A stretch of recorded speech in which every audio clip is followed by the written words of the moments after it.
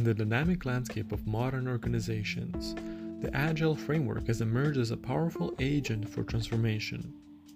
Originated in the early 2000s, Agile's principles of collaboration, adaptability, and customer centricity have been proven to be an effective problem-solving methodology. Today, organizations across various industries are embracing the Agile methodology to foster innovation and streamline their operations. Across many industries and organizations, Agile has a strong impact on how businesses operate. Traditional outdated hierarchies are being broken down as Agile framework is being embraced as a new means of delivering value to customers. Inherent flexibility of Agile framework empowers organizations to respond swiftly to changing market conditions, enhancing product quality and fostering culture of continuous improvement. In this podcast, I'll be interviewing Jonas Lidman, who has 1 decade of hands-on experience working with Agile and real-world cases. And in this episode, we'll be unpacking some of the critical lessons he has gained working with Agile and how can you bring Agile into your personal and professional life.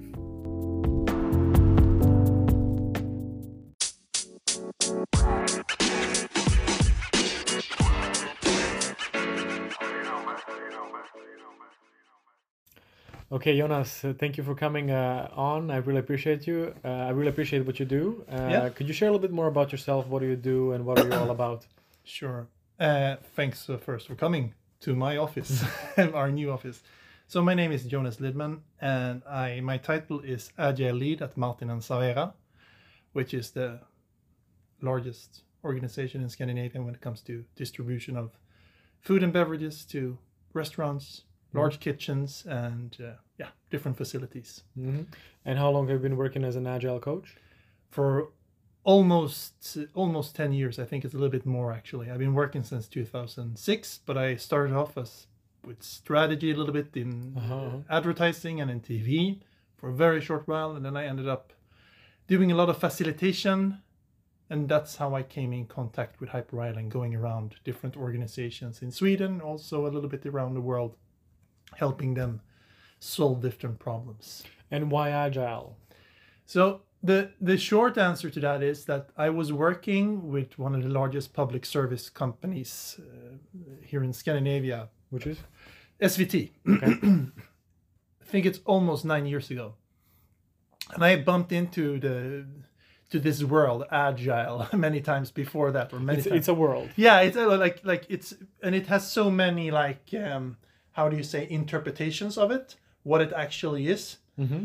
So I bumped into it there where I had I was working as an internal consultant and had a very clear direction of helping them level up the creativity level and also working more cross-functional. And in that section where they develop new digital projects and new digital products and services, they work super agile. And in the rest of the organizations, they didn't work that way at all. Could you describe more about what does it mean to work agile and what does it mean not to work agile? Do you want the absolutely simplest, explanation? If I should, sure. Yeah. If I should boil it down to a little broth beat that you cook on, I would say like this: Agile is about working in small pieces. So instead of taking a big chunk of work and working on that, cut everything down to small pieces and work on that. Talk to each other.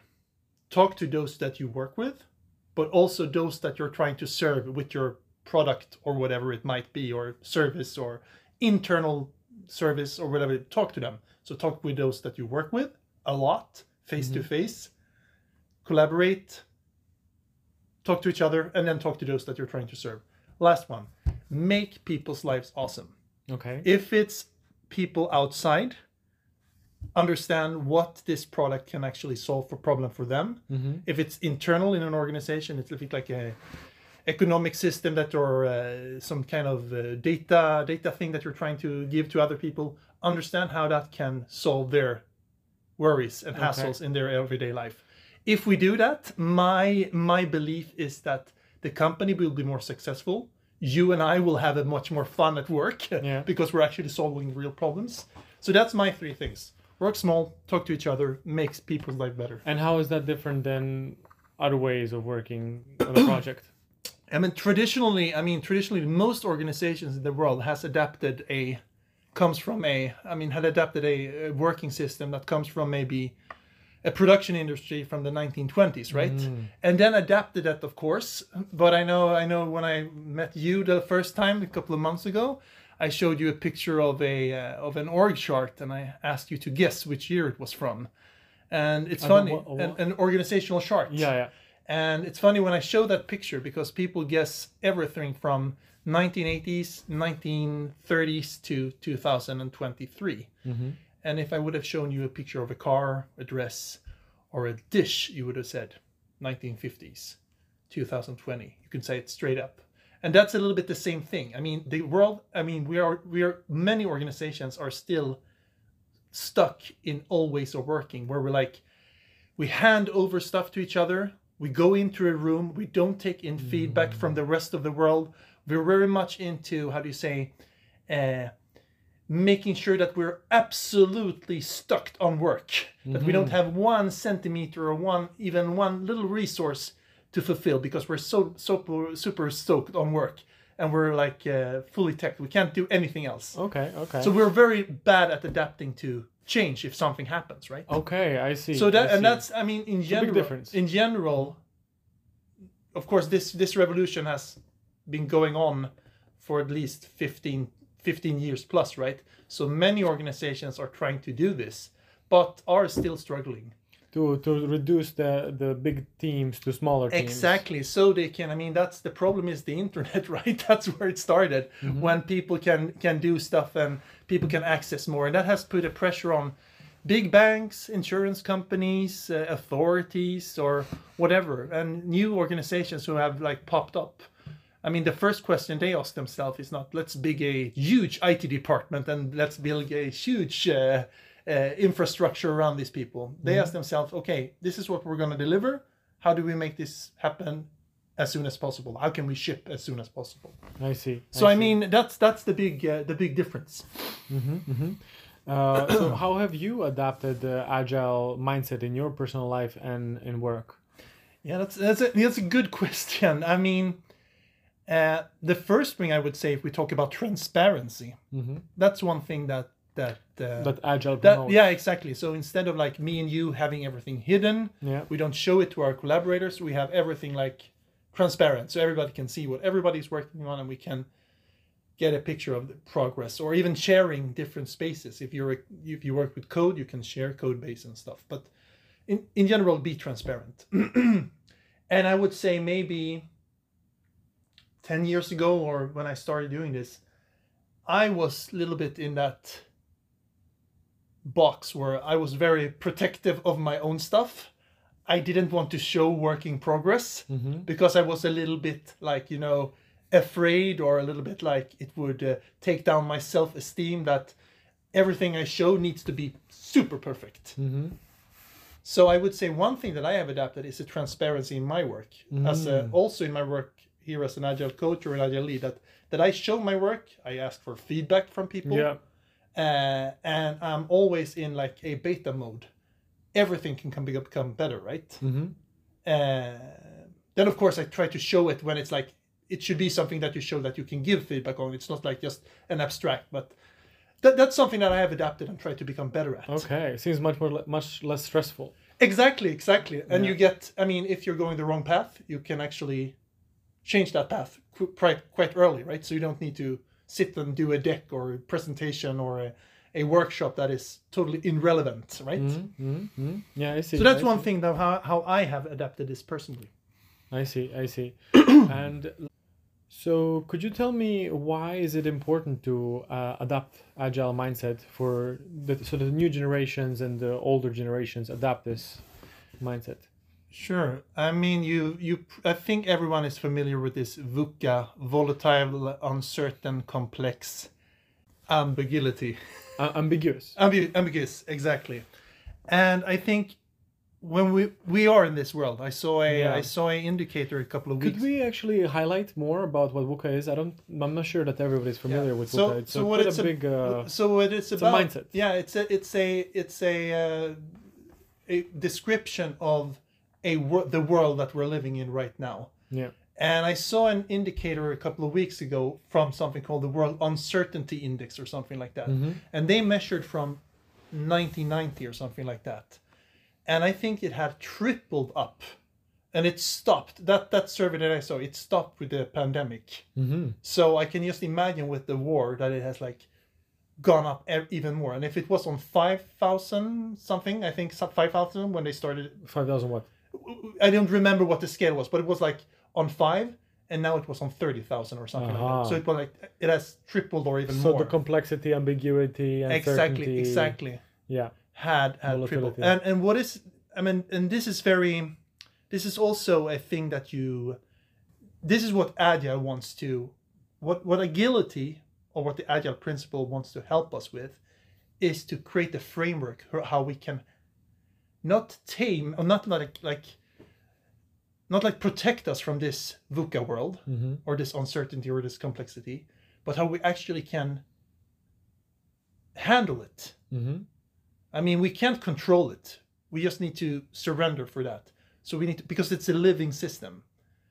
And a metaphor that I use, and this is quoted from many smart books. For instance, I know this is in the book Brave New Work that I can highly recommend to everyone, by Aaron Dignan.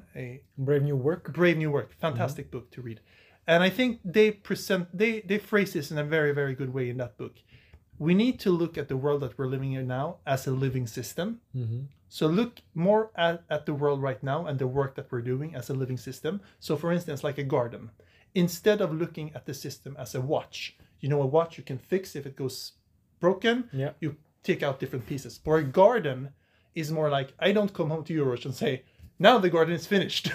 Everything is set. Yeah. And I think that's really important, why it's important to adapt an agile mindset. Because it tells us that, things are changing a lot. And we can't control it. It doesn't matter how many detailed plans we do, because it will change. And I think the agility and the principles and the manifesto gives us something to hold on to. Yeah. When we are in that garden or in that living system. So it's the tools designed to exactly. to deal with. It gives us a framework or a picture of how to handle this, I would say. All right. So that's why I think it's important. I see. And we see this complexity with war, inflation, the environment. I mean, there are so many things in motion here. So definitely they will interaction. It will just speed up. And as soon as you start staring in this, if you start staring in this complexity, it becomes even worse, right? Yeah. So, I mean, we just need to, it's here. How can we manage? And I think that's one of the skills that is most important for young people or young professionals or any professional today is to handle this, right? Yeah, definitely. Okay, Jonas, I'm curious to hear more about like your personal experience of adapting Agile in your work. Could you talk about some examples where you are having to deal with VUCA and having to apply Agile? Yeah, exactly. So, I mean, the first thing, if you come into an organization or work in an organization or as a consultant or whatever, it's of course a difference if it's a older or a newer organization. But I would say that in general, I think it's first of all to be a little bit humbleness when it comes to this, but also be a little bit challenging. And that's maybe the tricky part of this. Because if you look at an organization, they have survived maybe for 40, 50 years by not applying these methods like a play. They managed to survive even without these stuff. So you need to be humble against that. But then you also need to be a little bit like showing them that, this complexity is increasing. It's increasing very, very fast in a very, very fast pace. So we need to do something. Adapt. Yeah, adapt, exactly. And be a little bit humble with that. And then what this is about, this is about change, right? And change management. And my experience of this, and I mean, this is also a metaphor that I use a lot every day in my work, because what my work is about is explaining this and trying to adapt this. And there are always people who understand this straight away. If you come in an organization or whatever, they get this straight away. And they are super happy about it. And they love what you do, and they even start working on it. It could be a team that already exists or whatever. But then you, of course, also have people that are a little bit more critical by a given reason. I mean, by a reason they have. Maybe they have believed in something many years ago that I didn't accomplish in the organization or whatever it might be. And these people you need to definitely be humble to. But you also need to understand that there are, between these 10% who are very happy and these 10% who are a little bit more like, reserved, there are 80%. And those 80% are those who actually is in between. Okay. Yeah, this way of working could be interesting, or yeah, what we're doing now is not really that good, but should we actually change?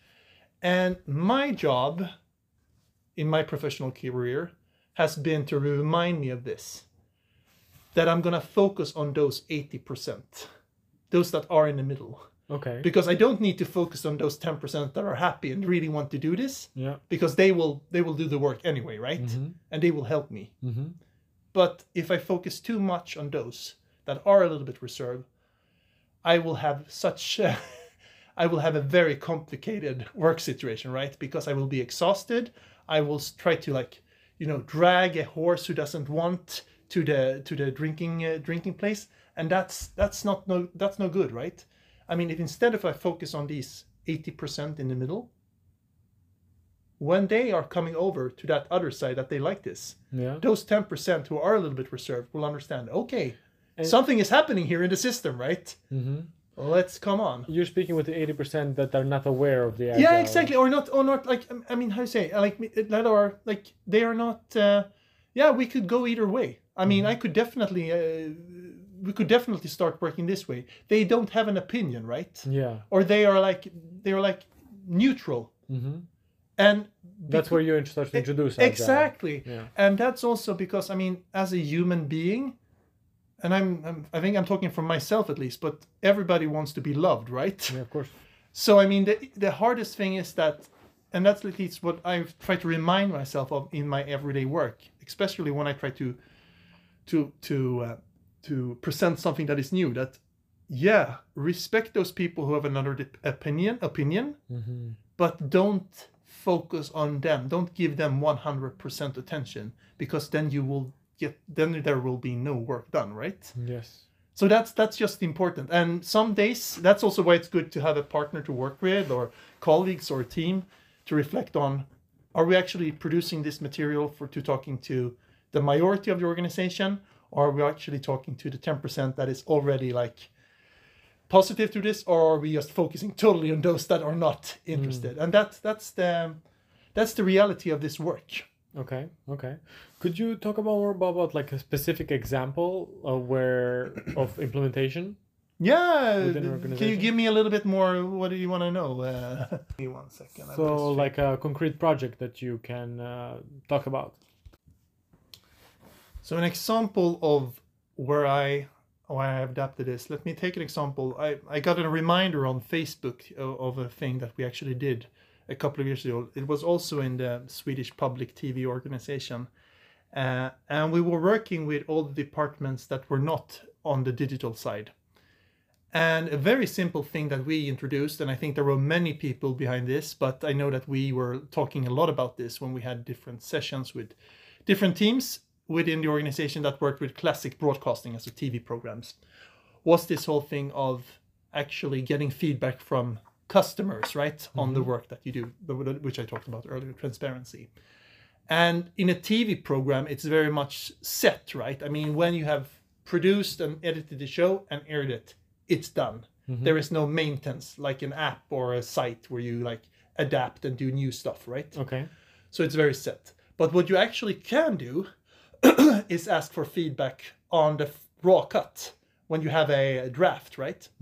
So we asked people, we had 10 teams that we were focusing on in different parts of 10 teams. 10 teams or 10 different parts of the organization that we were focusing on, that were working more with classical production. Okay. So as an external consultant, you came Exactly. into the organization. Exactly. And what we asked them to do was to do an experiment. And we helped them formulate that experiment and then like share what experiment you did and what you learned from it. And there was one, I think there was a couple of people actually did this, but there's actually one that I remember. They had a TV show that was very popular. And what they did was that they used their Facebook group and said, now the show is edited, it's going to be broadcast or aired on Monday. Mm-hmm. Now it's Thursday. If you want to see the raw cut before it airs, just give me your email address and we will send you a Google survey on some questions. Mm-hmm. And that's what they did.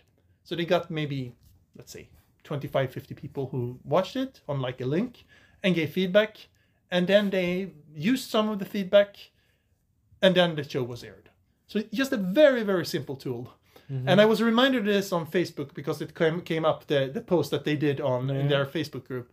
And then this spring, I was actually looking at another friend who is a TV producer. Mm-hmm. And she's producing a TV show for kids or youth here in Sweden. And it's a drama show, scripted. And I saw, we now have a raw cut of the series. If you know kids between 17 and 21 mm-hmm. that wants to see the first 5 episodes, give me their email addresses, and we will send one link for some feedback on this show. Mm-hmm. And I think just that's just a simple way of changing a way of working. And when we introduced and talked about this, people didn't embrace the idea, right? Mm-hmm. But it's fun to see that a simple idea, and I'm not saying that I was the one. Which is the simple idea? The simple idea is just talking to people and asking for their feedback. That's approaching Agile. Yeah, exactly. Yeah. Having that, like giving instant feedback from the thing that we do in an industry that is actually not so much learn, adapt. Mm-hmm. So that you actually can use this. And I think that was actually brilliant. I know there was a lot of other people involved in that. I know Hyper Island that you studied at mm-hmm. was having a lot of courses there. So it could also be that this way of working was actually had already gotten into people's brains. But it was an experiment that we started. So I hope we put a seed into this movement that is actually happening now. So that's a long story, but a fun example of how this has actually develop to something that people do. So basically what you're talking about is impacting culture of an organization. Exactly. Yeah. Exactly. Or how they operate and how they work. Yeah. And that's a lot of your work is about that, like going into organizations and trying to implement the Agile mindset in different ways. Yeah, I would say, I mean, I've been working mostly with old organizations. Mm-hmm. Mostly the last couple of years that has been working in another way. And it's interesting that you mentioned culture, because I really think that culture is important. But something that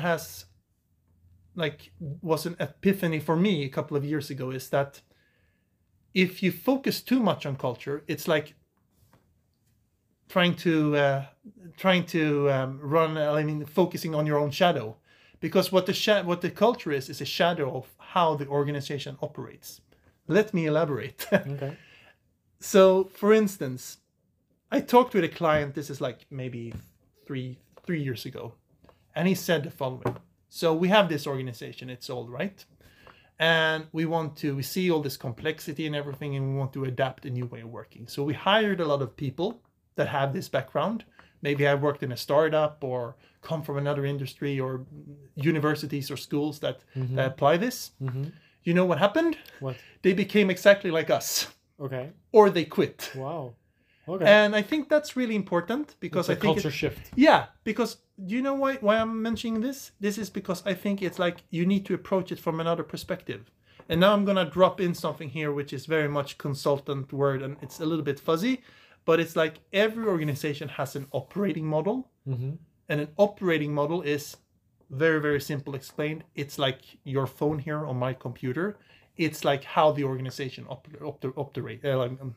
operate.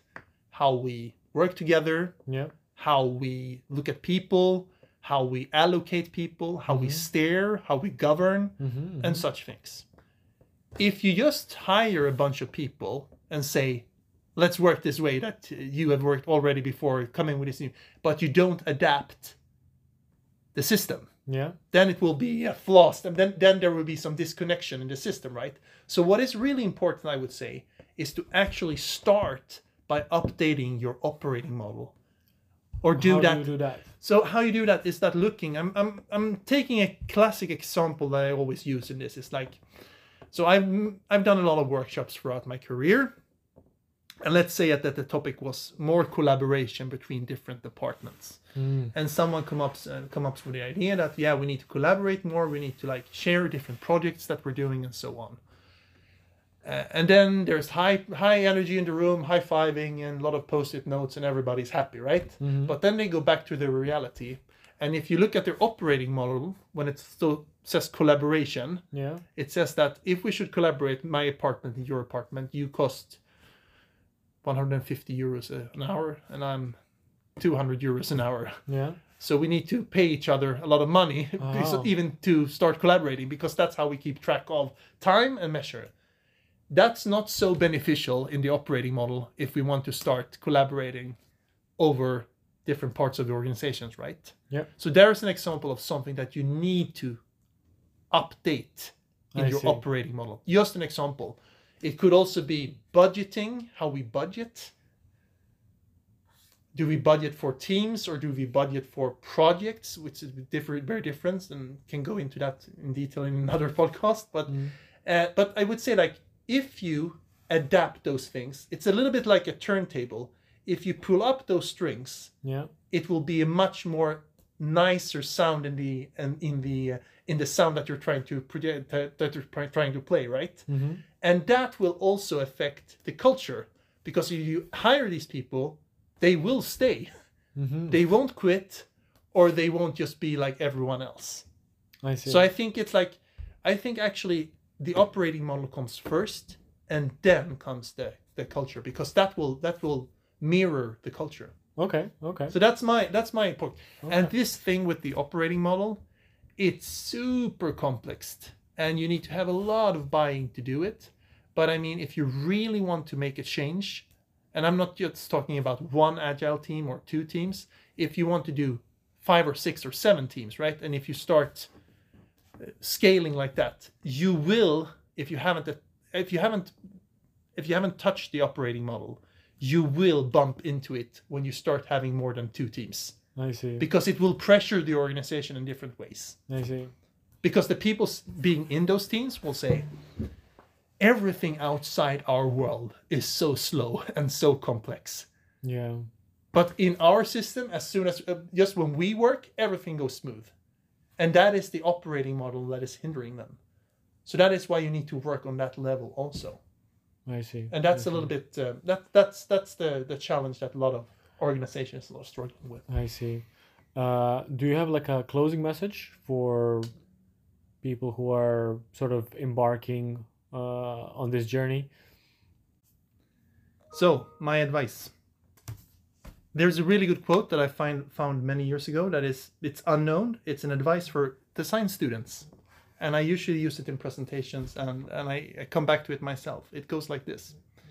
So here's what you do. Never stop thinking. Never stop asking questions. Never stop reading, looking, imagining what else can be done. And don't be afraid to start small. You'll get there eventually. And when you do, send somebody a thank you note. Wow. I think that is really good. Yeah, I agree. All right, everybody. Thank you for joining on and listening, and I hope you learned something valuable. Ciao.